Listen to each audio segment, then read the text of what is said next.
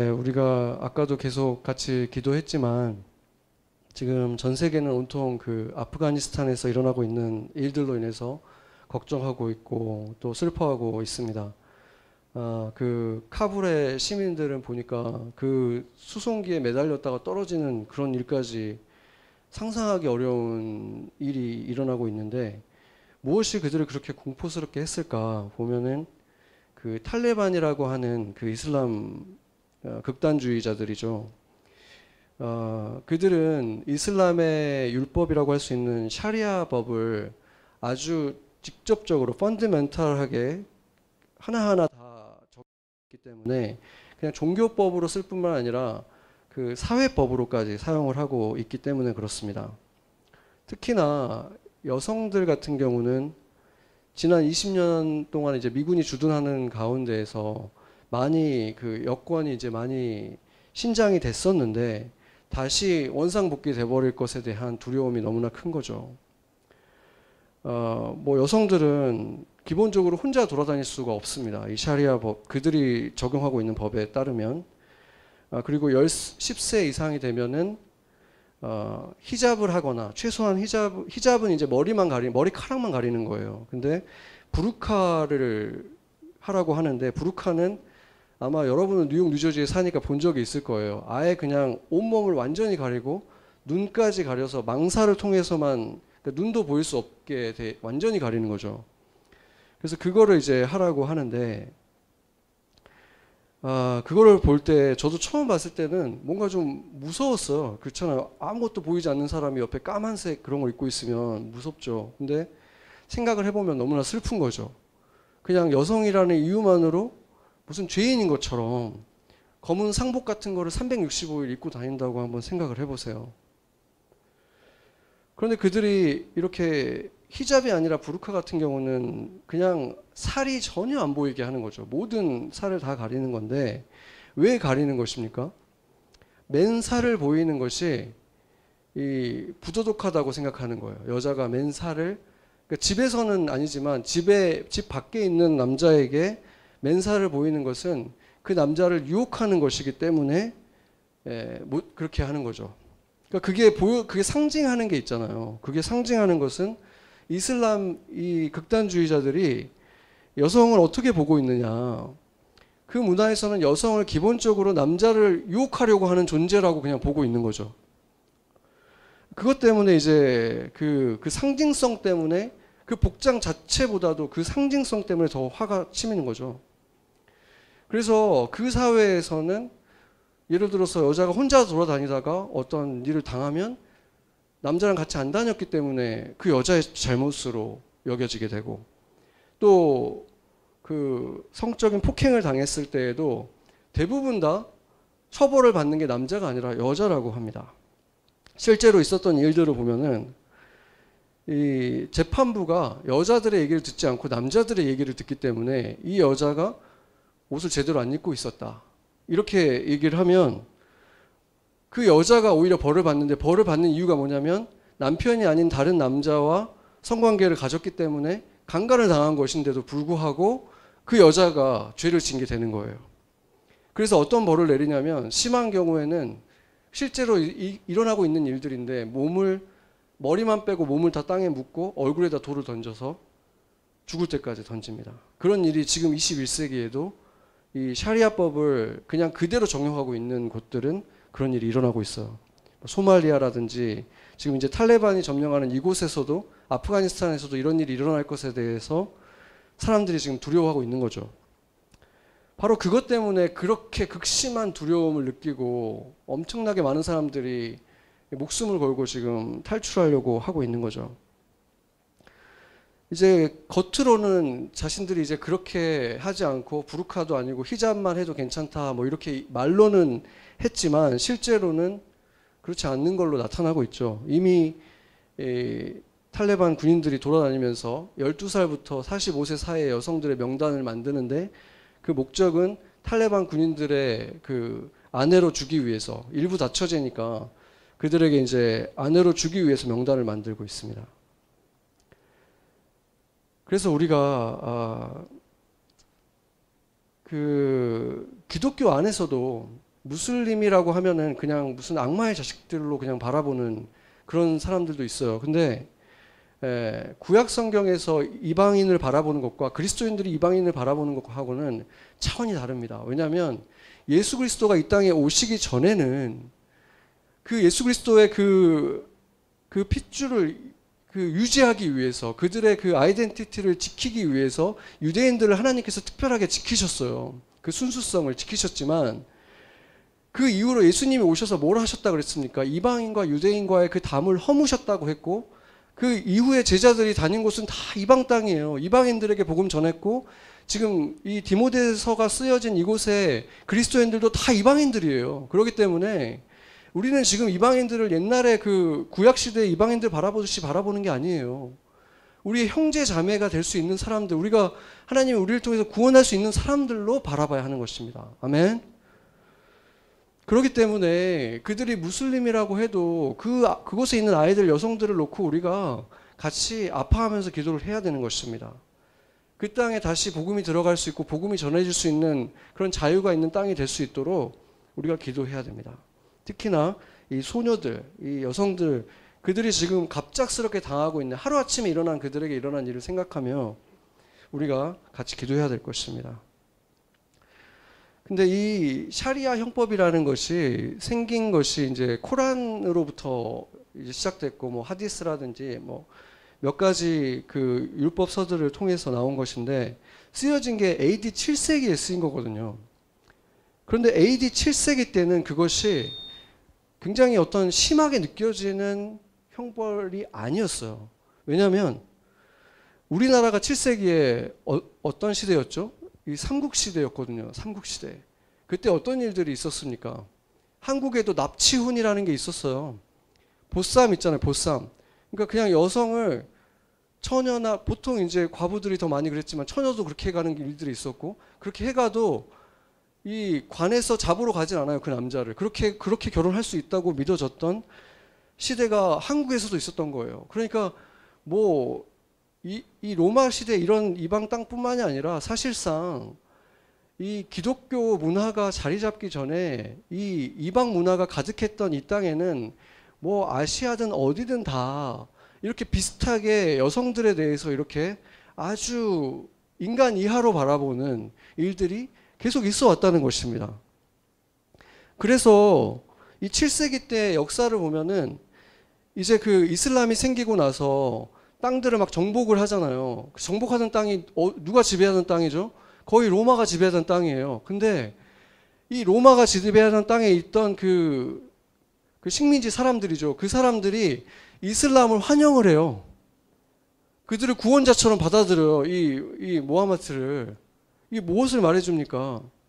우리가 생각할 때는 로마하고 이슬람 하면은 로마가 좀 더 착한 편이고 이슬람이 나쁜 편이라고 생각하잖아요. 지금 우리 눈에는 그렇게 보이지만 그때 당시에는 로마가 훨씬 더 지독한 침략자였다는 것입니다. 인권도 더욱 낮았고, 우리가 지금 보면 뭐 로맨틱이라는 게 로마 그 문화를 말하는 거지만 최상류, 그 왕족이나 이런 사람들이나 그런 뭐 멋진 문화들을 누렸지, 나머지 대부분의 서민들, 특히나 그들의 지배를 받던 다른 민족들은 인간 이하로 대접을 받았기 때문에 오히려 이슬람이 그들에게는 더 인권을 존중해주는 문화였다는 거예요. 얼마나 충격적입니까? 지금 이 샤리아 법이 로마가 가지고 있던 이방인들에 대한 법보다는 더 인권을 존중하는 법이었다는 게 놀랍지 않습니까? 지금 우리가 보는 이 디모데서의 배경이 바로 그런 때였다는 거예요. 우리가 그거를 보지 않으면 이 본문을 보면은 이해가 안 되는 거예요. 이 본문을 볼 때 우리가 이해하기 위해서는 지금 우리가 샤리아 법을 보면서 막 경악하는, 이게 좋아 보일 정도의 문화 속에서 지금 살아갔던 사람들한테 처음으로 쓰여진 지금 성경이라는 것입니다. 여성들이 이렇게 천대를 받았었고, 그때 당시의 문화 속에서는 특히나 과부라고 한다면 말할 것도 없었어요. 그나마도 그 약자들을 좀 보호해줬던 그 유대인들조차도 과부만 입는 옷이 따로 있었어요. 어떤 옷인지 기록은 안 남아있지만 지금 역사학자들이 생각하는 건 어떤 옷이냐면 까만색, 기본적으로 까만색 옷이어서 어떤 상복 비슷한 느낌을 가진 옷을 입고 있는 거예요. 그러니까 미망인이라는 뜻이죠. 그게 무슨 뜻입니까? 그러니까 그 죄인이라는 뜻이에요. 남편을 먼저 보낸 죄인. 이런 것을 그냥 사회적으로 인정하는 그런 옷을 유대인들도 입고 평생 살았어야만 하는, 불운한 여인이라는 것을 그냥 이렇게 보이면서 살아야 되는 그런 문화였다는 것입니다. 지금 바로 그런 시대에 바울이 뭐라고 얘기합니까? 참 과부를 존대하라. 존귀하게 대해줘라. 지금 이렇게 얘기했다는 것이 그때는 정말 문화적인 충격인 거예요. 여성도 낮게 봤던 시대인데 지금 여성 중에 과부였던 여인들을 너희가 존귀하게 대해줘라라고 얘기하는 거는 완전히 충격적인 얘기를 지금 하는 거죠. 그래서 우리가 좀 생각해 봐야 될 것이, 이슬람이라든지 유대교라든지 지금도 보면은 그 복장 같은 데 제한이 있잖아요.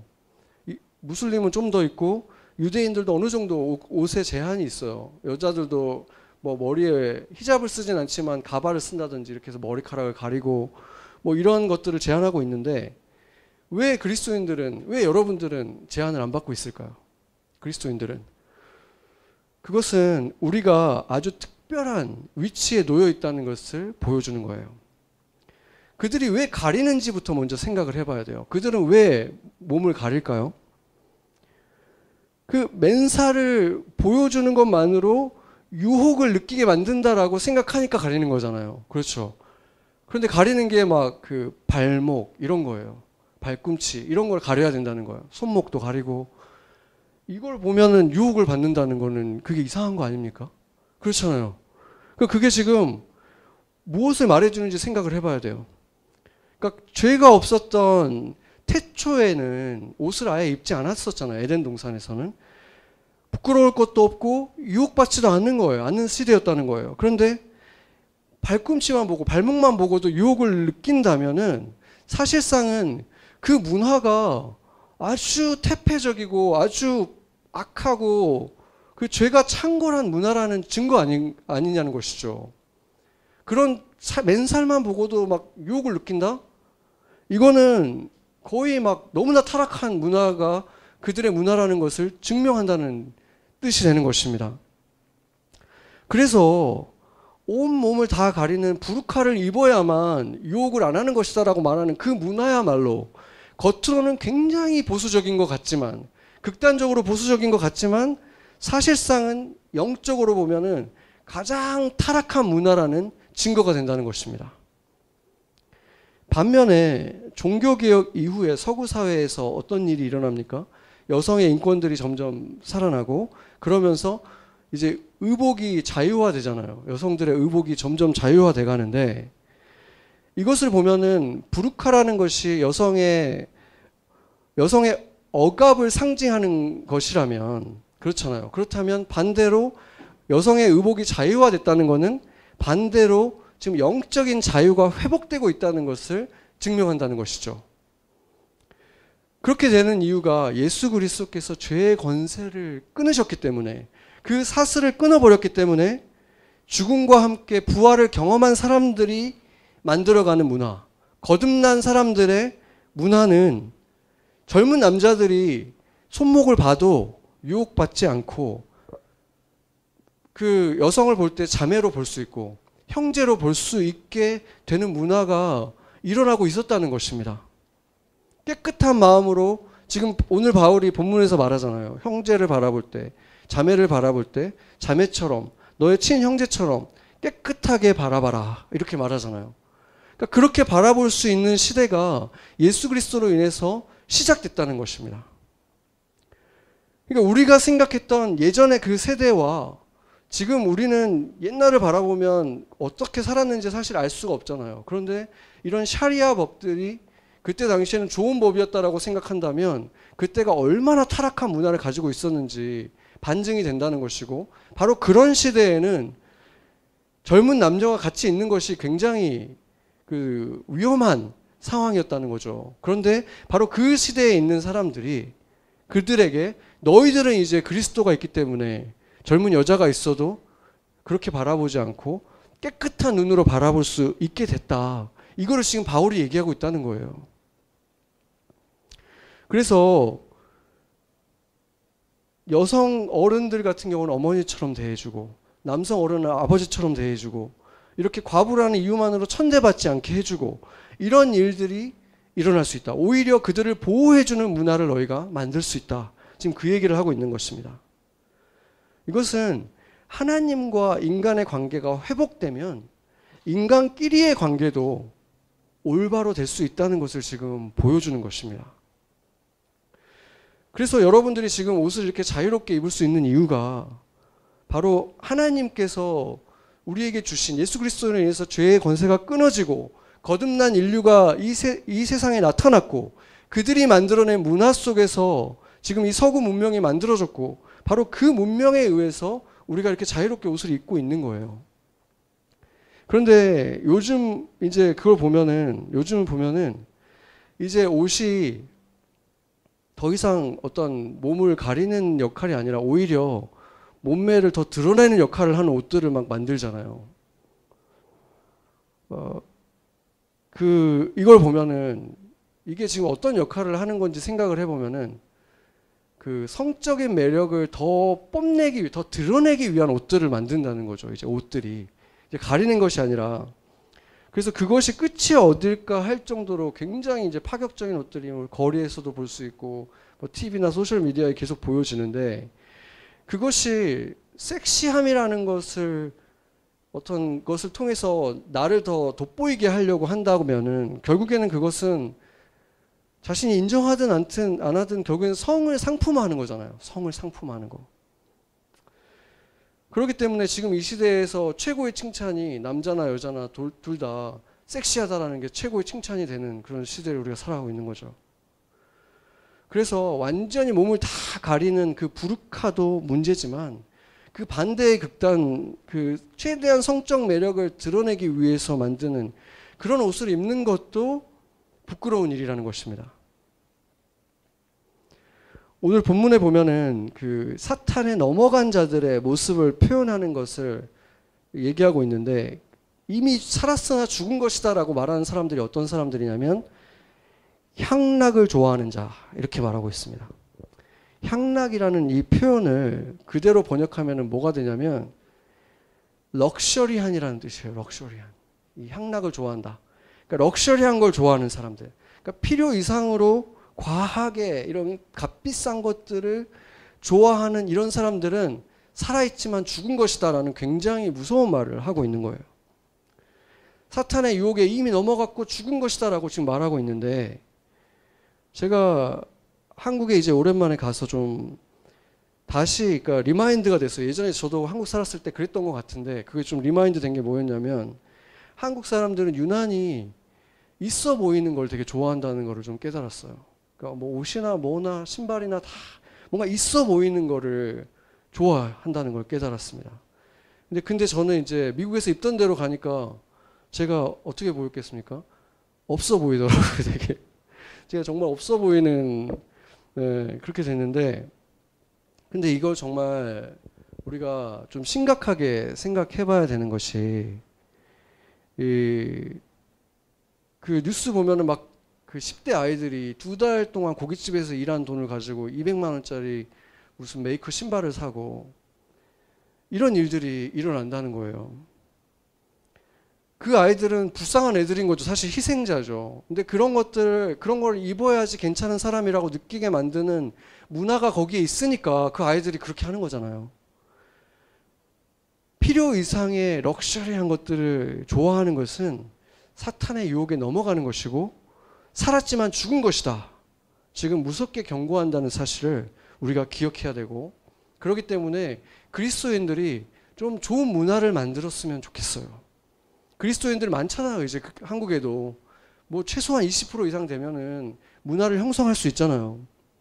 그래서 좀 마레스트한, 좀 나눌 줄 아는 삶, 그것을 통해서 내게 주어진 것이 나를 위한 것이 아니라 하나님이 나한테 좀 넘치도록 주셨다면 그거는 좀 나누기 위해서 주신 거다라는 그런 것들을 좀 문화를 만들면, 사실은 하나님의 말씀을 보면 그것은 반드시 그 사람들만을 위한 것이 아니라 나를 지키기 위한 것이기도 한 거거든요.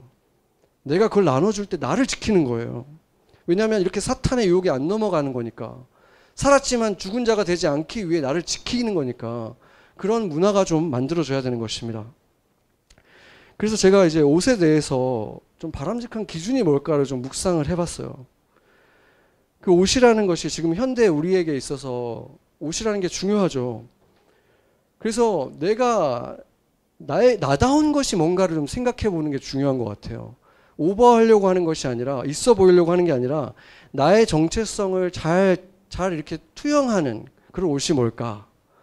내가 그 옷을 입었을 때 당당하게 나답게 살아갈 수 있는 그런 옷은 뭘까? 이런 생각을 좀 하면서 살 필요가 있고, 또 우리가 그리스도인으로서 다 대사들이잖아요. 그리스도인들은 하나님의 대사기 때문에 그거에 마땅하게 예의 있는 옷은 무엇일까? 나만을 생각하면 나는 너무 자유롭죠. 하나님 안에서 자유롭지만 내가 만나는 그 사람들에게 내가 예의 있는 모습으로, 그리스도인의 대사다운 모습으로 보일 수 있는 옷은 어떤 옷일까? 그 상황에 적절한 옷이 뭘까? 이런 생각을 좀 해봐야 될 것이고, 또한 옷 자체가 또 가지고 있는 어떤 그 누안스가 있고 제스처가 있잖아요. 그래서 기본적으로는 그것도 이제 시의적절해야 되지만 기본적으로는 우리는 좀 웰컴하는 그런 옷을 입어야 된다는 거죠. 그러니까 사랑이 느껴질 수 있고 친절하게 느껴지고 그 사람의 우정의 제스처를 가지고 있는 그런 옷들을 우리가 선호해야 된다, 이런 생각을 해봤습니다. 그 과거에 보면은 어떤 문화든 과부들은 비참한 삶을 살았죠. 그 유대인에게는 근데 그것을 구원해 줄 수 있는 방법이 있었어요. 유대인에게. 어떤 게 있었냐면 그 방식을 계대 결혼이라고 합니다. 이 계대 결혼이라는 게 뭐냐면 가까운 가족이 그 여인을 자신의 아내로 받아들여 주는 거예요. 맞아주는 거예요. 그 예가 이제 창세기에 나오는데 야곱의 첫째 아들 엘의 부인이 누구였냐면 다말이었잖아요. 근데 엘이 죽으니까 이제 유다가 그 둘째 아들한테 아내로 줍니다. 근데 그 둘째 아들이 하나님한테 뭔가 죄를 지어서 죽임을 당해요. 그래서 다말이 또다시 과부가 된 거예요. 근데 유다에게는 한 명의 아들이 더 있었어요. 근데 유다에게 있어서 그 아들이 이제 하나 남았잖아요. 다말을 주는 것이 쉽지 않았겠죠. 두 아들이 지금 죽었잖아요. 그러니까 계속해서 핑계를 대면서 계속 미루는 거예요. 다말에게 주질 않는 거예요. 그러니까 이제 어떻게 합니까? 다말이 이제 창기로 변장을 해가지고 유다가 어디 친구 집에 이제 양치로 갔을 때 그 창기로 변장을 해서 유혹을 합니다. 그래가지고 유다와 이제 잠자리를 하고 아이를 갖게 된 거예요. 지금 우리가 듣기에는 막 거의 엽기적인 일이잖아요. 폐륜적인 일이잖아요. 그런데 그 시대에는 그것이 용납됐을 뿐만이 아니라 그것으로 인해서 다말이 복을 받아요. 하나님에게. 그러니까 그걸 통해서 우리가 알아야 되는 게 어떻게 그럴 수가 있어, 이런 것보다 중요한 게 뭐냐면 아까 말했듯이 그 시대가 얼마나 악한 문화들이 많이 있었는가, 여성의 인권이 어느 정도였는가 우리가 아까 봤잖아요. 그렇기 때문에 과부라는 사람들이 얼마나 비참한 상황에 있었으면 이걸 가지고 이 정도 했으면 복을 받을 일이라고 인정을 받았겠습니까? 왜냐하면 당시에 그 여성이 뭔가를 소유할 수가 없었기 때문에 여성은 그냥 만약에 이제 유다가 죽고 나면은 아들들만 남는데 아들들이 이 여자를 이제 다말을 아내로 안 맡고 있으면 다말은 어떻게 됩니까? 홈리스 되는 거예요. 그냥 노숙자예요. 그냥 혼자 그렇게 돌봐주는 사람 없이 죽어야 되는 거예요. 그러니까 어떻게 해서든 살아남기 위해서라도 이 남편이 필요할 수밖에 없는 그런 상황이었다는 거죠. 그래서 한 남자가 그래서 하나님께서는 이 유대인들에게 계대 결혼이라는 것을 이제 주셨는데 사람들은 유다도 그랬지만 계대 결혼을 그렇게 좋아하지 않았어요. 왜냐하면 계대 결혼을 통해서 이 여인이 이제 아이를 갖게 되면 그 아이는 자기 아이가 아니에요. 아들을 낳게 되면 그 아들은 먼저 죽은 전 남편의 아이가 되는 거예요. 공식적으로, 법적으로. 그리고 그 아이를 위해서 내가 그 죽은 아빠의 땅을 내가 또 찾아줘야 돼요.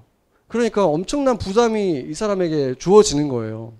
그러니까 원하지 않는 거죠. 이 여인을 아내로 삼는 거를. 그렇기 때문에 원하는 사람이 거의 없었다는 거죠. 그리고 더구나 유다도 그랬지만 지금 굉장히 불운하게 느껴지는 이 여인을 자기 집안에 들여오고 싶은 사람이 또 없었던 거죠. 그렇기 때문에 법적으로는 계대 결혼이라는 것에서 주어졌지만 정말 체면 때문에 아니면 법 때문에 계대 결혼을 하는 사람들은 있었지만 원해서 하는 사람이 없었다는 것입니다. 더욱이 지금 오늘 본문의 에베소 과부들은 보면 지금 그들은 이런 계대 결혼 제도도 없었기 때문에 정말 살 길이 막막하잖아요. 그러니까 이들이 어떤 길로 빠져드냐면 매춘에 빠져듭니다. 지금 이 에베소가 있었던 것이 지금 아데미 신전이 있었고 그 신전 근처에는 수천에서 많게는 수만 명까지 되는 매춘부들이 있었다고 학자들이 보고 있는데, 그랬기 때문에 바울이 지금 젊은 과부들에 대해서 굉장히 좀 할시하게 말을 하거든요. 그러니까 이게 지금 다 그런 걸 통해서 돈을 벌고 그런 걸 통해서 나쁜 문화를 이 교회 안에서 계속 퍼뜨리고 경솔하게 행동하고, 그리고 우리가 그 몇 달 전에 봤던 본문에 보면 교회 안에 와가지고 막 자기 머리를 꾸미고 막 이런 여인들에 대해서 지금 바울이 굉장히 꾸짖는 게 바로 그런 여인들인 거예요. 남자를 유혹해서 실제로 그렇게밖에 못 사니까 하는 거긴 한데, 그리스도 안에 들어왔으면 이제는 다른 방식으로 살아라. 그래서 바울이 지금 주는 방식이 뭐냐면 젊은 여성들은 되도록이면 그리스도인 안에서, 교회 안에서 결혼을 하라는 거예요. 그래서 남편들로부터 보호받는, 럭셔리어스한 삶을 못 살겠죠, 당연히. 그렇지만 그래도 남편으로부터 보호받는 삶을 살도록 해라. 젊은 여성들은 시집가라. 지금 굉장히 강하게 얘기를 하고 있고, 젊은 과부들을 얘기하는 거예요. 그리고 이제 나이가 있는 60세가 넘은 그 과부들 같은 경우는 이제 자식이 있는 경우는 자식이 돌보고, 자식이 없는 경우에는 참 과부라고 하는 목록을 만들어서, 명부를 만들어 가지고 그냥 개인적으로 이렇게 한 번씩 도와주는 이런 거 말고 제도화해서 이 사람들이 부끄러움을 당하지 않도록 당연하게 받을 수 있는 권리로서, 교회에 있으니까 이렇게 도움받을 수 있다, 이렇게 떳떳하게 도움받을 수 있도록 시스템화하라고 지금 얘기하고 있는 거예요. 그러니까 이게 지금 얼마나 놀라운 얘기를 하는 것입니까? 이게 지금 1세기예요, 1세기. 7세기도 아니고. 이게 지금 사실은 그 유럽 같은 지금 나라의 복지제도에 어떻게 보면은 지금 시초라고 할 수 있는 거거든요. 그 사회에 희생한 사람들, 헌신한 사람들, 왜냐하면 유럽은 옛날에 태어나면 다 그리스도인이었잖아요. 그러니까 그런 곳에서 이런 복지 제도들이 나오게 된 것이 바로 말씀에 쫓아서 지금 생긴 법들인 것입니다. 지금 우리에게 뭐 직접적으로 적용이 되진 않더라도 이걸 통해서 우리가 알아야 되는 것은, 교회 공동체라는 것은 이렇게 단지 그냥 예배만 같이 드리는 사람이 아니라 삶이 힘든 사람이 있을 때 직접적으로 정말 실제적인 도움을 줄 수 있는 공동체가 되어야 된다는 것입니다. 아멘. 내가 지금 속해 있는 교회가 있는데 내가 지금 다음 끼를 먹을 수 있을까 그렇게 고민하는 사람이 있다면 그것은 교회가 부끄러워해야 되는 거예요. 같이. 그렇지 않습니까? 당장 내가 지금 머리 딛고 잘 곳이 없어, 그것이 막 고민되고 슬퍼하는 사람이 있다면 교회가 부끄러워해야 되는 거예요. 누구에게나 그런 힘든 일은 찾아올 수 있잖아요. 그럴 때 교회에 말할 수 있는 분위기가 있어야 되는 거예요. 떳떳하게. 나는 이 교회 사람인데, 교회 사람들이 힘을 합치면 충분히 나 도와줄 수 있는데 내가 그거에 대해서 부끄러워서 말을 못하는 그런 분위기가 돼서는 안 되는 거예요. 사실상은 지금 그런 분위기가 되는 교회가 얼마나 있을지 모르겠어요. 우리 교회도 솔직히 말해서 그런 분위기가 딱 되고 있다고 말할 수는 없는 것 같아요. 왜냐하면 이 시대의 교회라는 곳에, 교회라는 것이 그냥 같이 예배 드리려고 일주일에 한 번 만난다는 그런 개념이 너무 강하기 때문에, 그렇게 서로 정말 경제적인 것까지 좀 도울 수 있다 이런 개념이 사실 별로 없잖아요. 그러다 보니까 우리 교회에서도 그런 분위기가 많지는 않지만 조금씩 서로 개인적으로 돕고는 있죠. 그렇지만 저는 조금 더 우리가 소속감도 갖고 내가 교회에 속했으니까 그걸로 인해서 좀 더 안정감도 갖고 좀 이럴 수 있어야 된다고 저는 생각합니다. 그래서 정말 내가 힘들어진 상황이 왔을 때 항상 나도 교회에 헌신했고 어려운 사람들이 있으면 같이 그 돕는 손길 중에 하나였지만 어려운 일 있을 때 교회에 당당하게 내가 지금 좀 힘듭니다라고 얘기할 수 있어야 되고 도우면서도 그걸 당연하게 여기면서 우리가 당연히 도와야지라고 생각하는 그런 공동체가 되어야 된다는 것입니다. 그럴 때 하나님께서 그 어려운 시간을 지나가는 사람만 사실 연단하시는 게 아니라 어려운 시간을 지나가는 사람은 또 그 나름대로의 이유가 있겠지만 그런 사람이 우리 공동체에 있다면 그 사람을 우리가 어떻게 대하는지에 대해서 하나님이 우리를 보시는 것이고 그걸 통해서 우리를 더 성숙하게 만들어 가시는 하나님의 또 방법이시기도 하다는 거예요. 그렇기 때문에 그것은 우리에게도 같이 연단인 것입니다. 아멘. 그걸 통해서 우리가 같이 성숙해져 갈 때 진정한 하나님 나라를 우리가 교회에 하나님이 진짜 주고 싶은 그 복들을 우리가 조금 더 많이 누릴 수 있는 것입니다. 아멘. 그 신약 성경은 말할 것도 없고 그 구약 성경에서 보면은 하나님이 과부에 대해서 뭐라고 말하는지를 보면은 그것이 더 분명해집니다. 말씀들을 몇 개를 한번 쭉 같이 보도록 하겠습니다. 출애굽기 22장 23절 보면은 고아나 과부나 고아를 해롭게 하지 마라. 그들이 고통을 당하면 그래서 부르짖으면 내가 반드시 그 부르짖음을 들을 것이다. 내가 그 해롭게 한 사람들에게 내가 보복할 것이다. 내가 그들을 벌할 것이다. 지금 말씀하시는 거예요. 하나님께서 보호하신다는 뜻이고 신명기 10장 17절 18절 보면 하나님께서는 고아와 과부를 위해서 정의를 행하시는 분이다. 이렇게 말하고 있고 신명기 14장 29절 여기 보면 고아와 과부도 먹고 배부르게 하라. 여기도 보세요. 지금 레위인이면은 지금으로 따지면 뭐 목회자라고 할 수 있죠. 목회자도 너희가 섬겨야 되지만 그들만 섬길 것이 아니라 고아와 과부도 먹고 배부르게 하라. 지금 말씀하고 있죠. 그들도 섬겨야 된다는 거죠. 24장 보면은 너희 포도원의 거를 네 거라고 다 너 거가 아니다. 지금 그 얘기 하는 거예요. 고아와 과부를 위해서 남겨놔라. 너한테 주어진 게 다 너 거가 아니라 너한테 준 이유는 나눠주라고 준 것이다. 지금 그 말 하고 있는 거예요. 그리고 27장 19절 보면은 약자라고 해서 그들을 억울하게 하는 걸 하면 그 자들이 저주를 받을 것이다. 내가 그들을 보호하는 자이기 때문에 그들이 나의 자녀이기 때문에 그런 것입니다.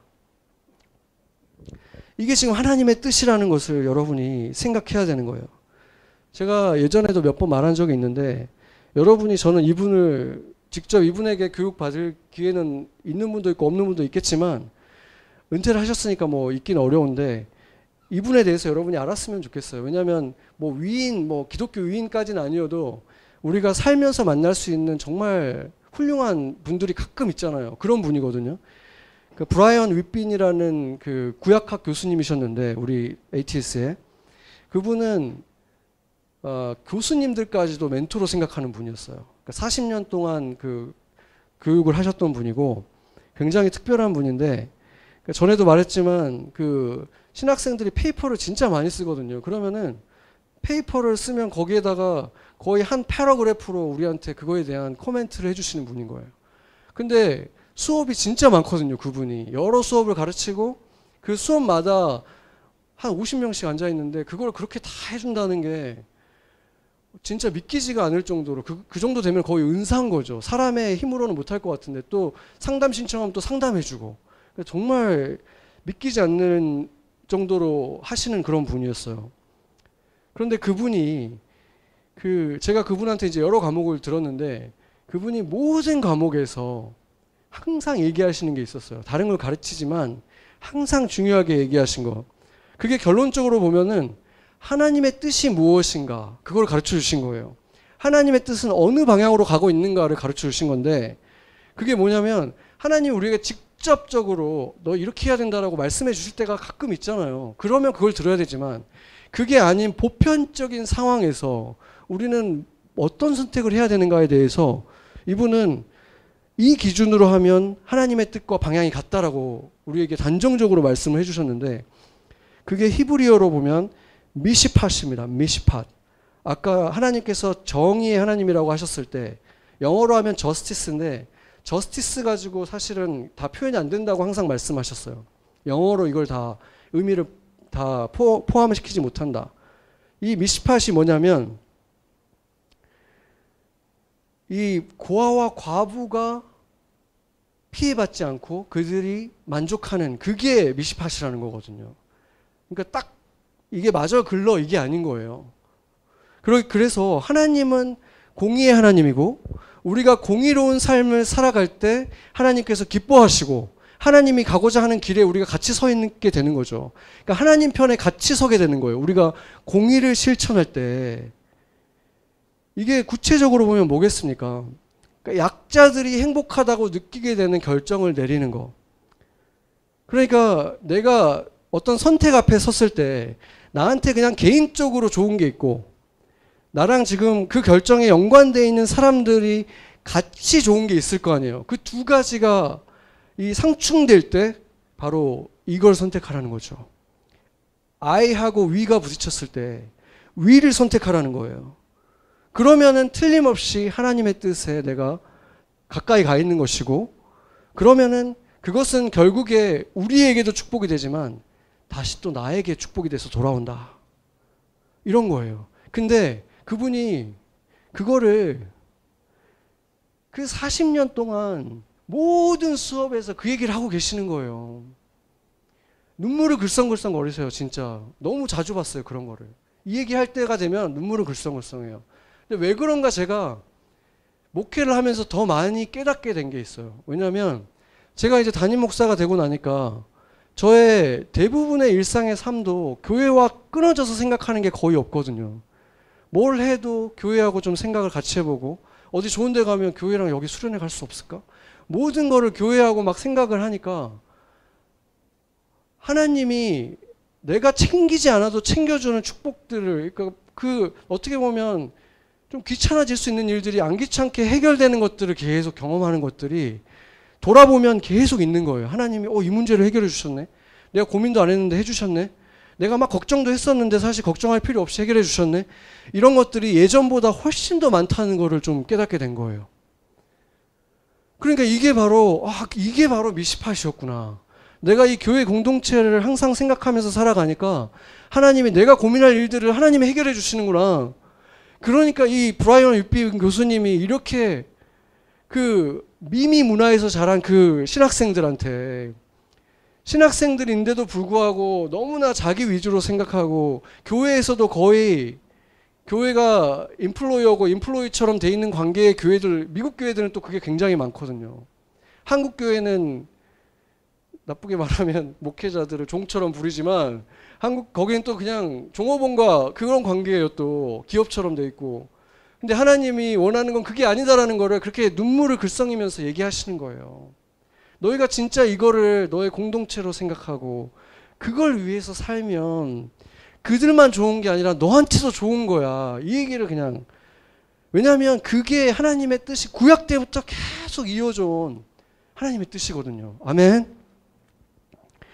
그래서 여러분들도 저도 여러분에게 얘기하고 싶어요. 저도 경험을 하고 있기 때문에 여러분의 잘됨과 교회의 잘됨이 연관돼 있는데 여러분이 기도할 때 내가 이게 필요하니까 이거 주세요 하지 말고 하나님 그게 되면 교회에 이로움이 됩니다.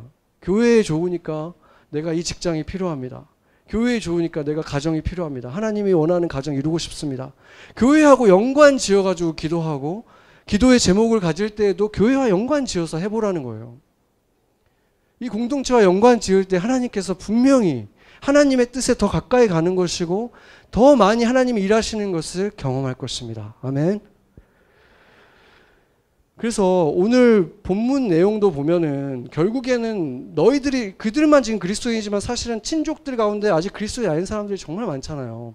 이 시대가 지금 1세대니까 그리스도인들은 소수예요. 근데 친족들 가운데 어려운 사람들, 과부들 이 사람들 있으면 너네들이 좀 챙겨주고 도와주고 해라 이 얘기하는 거예요. 그러면은 손해잖아요. 본인한테는 내가 먹을 걸 나눠줘야 되니까 손해지만 손해가 안 날 거라고 지금 얘기해 주는 거예요. 너희가 그렇게 하면 너희를 통해서 지금 믿지 않는 가정이지만 하나님의 공의가 세워지고 그 공의가 세워지면 저주가 축복으로 반전되고 어둠이 빛으로 바뀌고 그 가정에 구원이 임한다는 것입니다.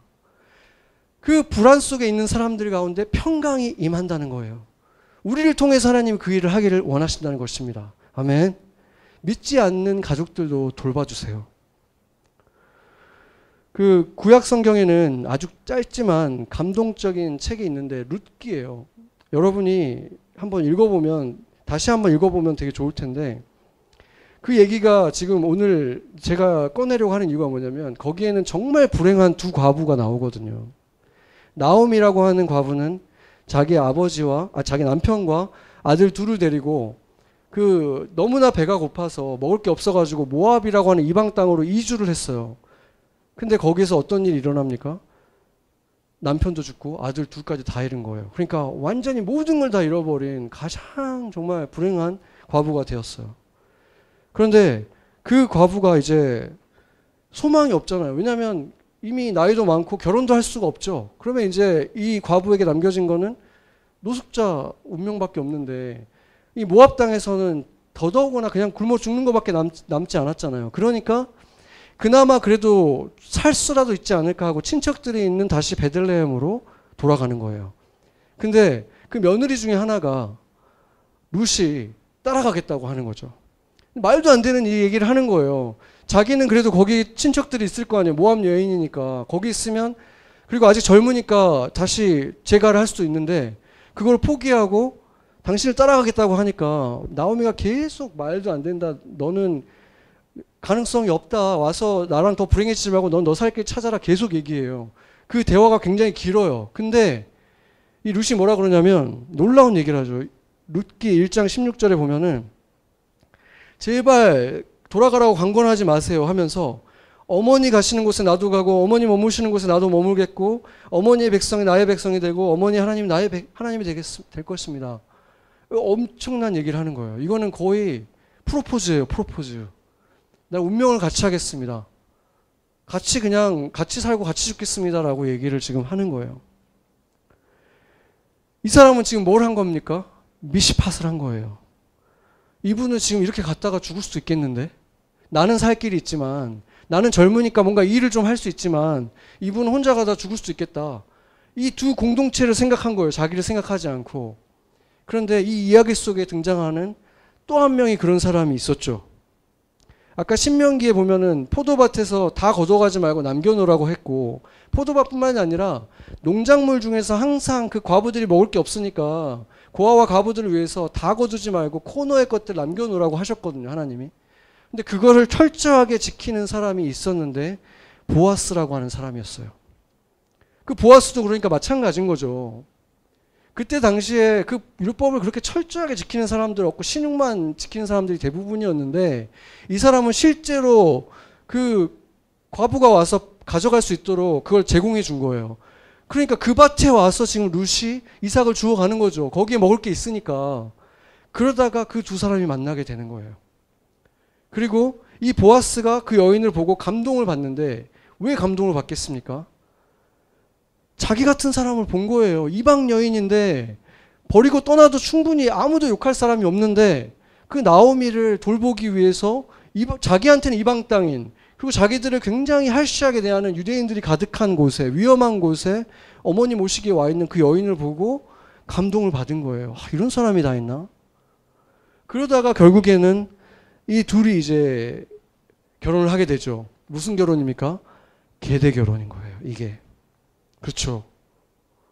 그래서 계대 결혼을 원하지 않는다 그랬잖아요, 그때 당시 사람이. 그리고 나오미하고 가장 가까운, 원래 계대 결혼을 의무적으로 해줘야 될 사람이 있었어요. 근데 이 보아스가 그 사람에게 찾아가서 네가 포기한다고 장로들 앞에서 선언해라. 내가 대신 가져갈게. 이 사람은 신났죠. 당연히 그럼 네가 가져가라 해서 보아스가 이 룻을 데려옵니다.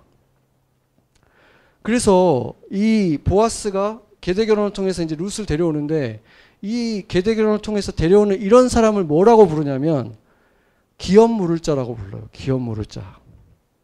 히브리어로는 고엘, 영어로는 리디머입니다. 많이 들어봤죠? 리디머. 뭐죠? 속량자라는 뜻인 것입니다. 이 속량자가 예수 그리스도잖아요. 우리 모두를 그렇게 속량하신 분이 예수 그리스도입니다. 아멘. 하나님이 뭐라 그랬습니까? 이스라엘에게 너희는 원래 고아였고 원래 과부였는데 내가 너희를 거둬줬다. 이렇게 얘기하죠. 우리 모두는 다 영적인 고아와 과부였습니다.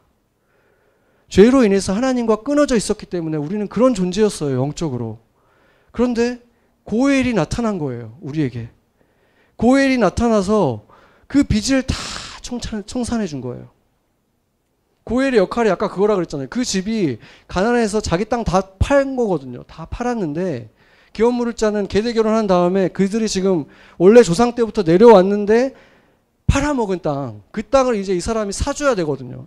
그래서 다시 이 사람의 이 권리를 찾아주는 거예요. 나오미 집안에. 지금 그거를 지금 보아스가 해준 것이고 예수님이 그거를 우리를 위해서 해주신 것입니다. 그래서 예수님이 다 변상해주고 났기 때문에 고아였던 우리는 왕의 아들, 딸들이 되고 과부였던 우리는 예수 그리스도의 거룩한 신부가 된 것입니다. 아멘.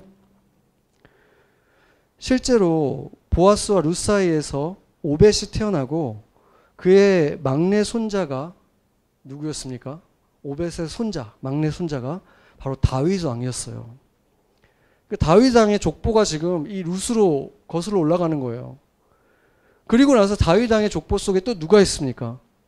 모든 인류의 기업 물을 자 예수 그리스도가 바로 그 족보로 왔다는 사실인 것입니다. 이제 주님은 우리가 누군가에게 룻이 되어주기를 원하십니다.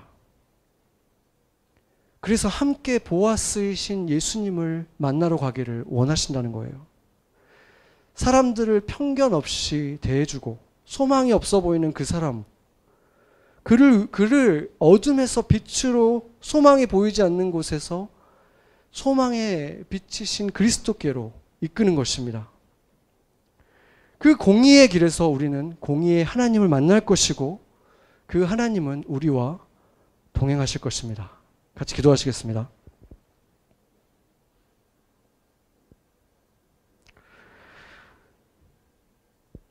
하나님, 종교개혁 이후로 서방 세계는 예수님의 뜻에 따라서 축복을 나눠주는 자들이 아니라 축복을 쌓을 때가 있고 또 하나님이 원하시는 대로 빛과 소금이 되어서 나눠주는 세상의 교회 역할을 할 때가 있었습니다.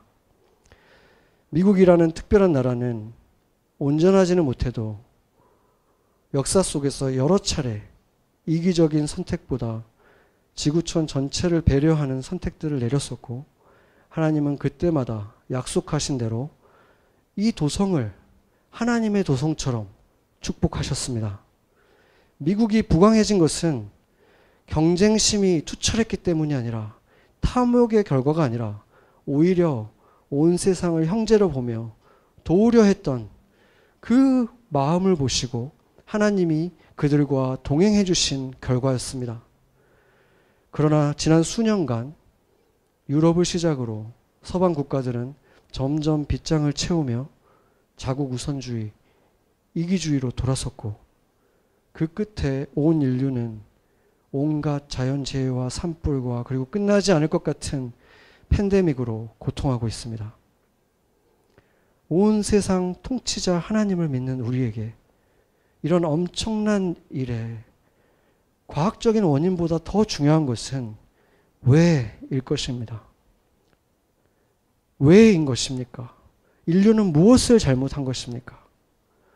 부자 나라들이 향락에 점점 더 빠져들고 점점 더 럭셔리한 삶을 추구할 뿐 고아와 과부들의 울부짖음을 멸시했을 때, 울부짖음 가득한 세상에 등을 졌을 때 그 울부짖음을 들으신 하나님께서 일하고 계신 것입니다. 하나님, 우리가 우리의 이기심을 깨닫게 하여 주시옵소서. 하나님의 진노를 거두어 주시옵소서. 용서하여 주시옵소서. 온 세계 지도자들이 어리석은 이기심을 버리고 아직 시간이 남았을 때 손에 손을 마주잡고 우리가 그동안 평안할 수 있었던 것, 부강할 수 있었던 것이 하나님의 은혜라고 고백하고 선포하는 일들이 일어나게 하여 주시옵소서. 함께 눈물 흘리며 예수 그리스도 없이 우리가 누린 부강은 있을 수 없었다. 그것이 은혜였다라고 고백하게 하여 주시옵소서. 더 늦기 전에, 다음 진로의 잔이 부어지기 전에 인류가 돌이키게 하여 주시옵소서. 온 세계의 교회가 세워진 나라들마다 그 땅의 룻과 같이 되게 하시고, 미국도 보아스와 같이 멋진 모습을 회복하게 하여 주시옵소서. 우리 성도 한 사람 한 사람 또한 룻과 같고 보아스와 같은 자들로 우리가 살아가는 세계에 축복의 길을 여는 자들이 되게 하여 주시옵소서. 우리 안에서 공의를 행하고 싶어 하시는 예수 그리스도의 이름으로 기도드렸습니다. 아멘.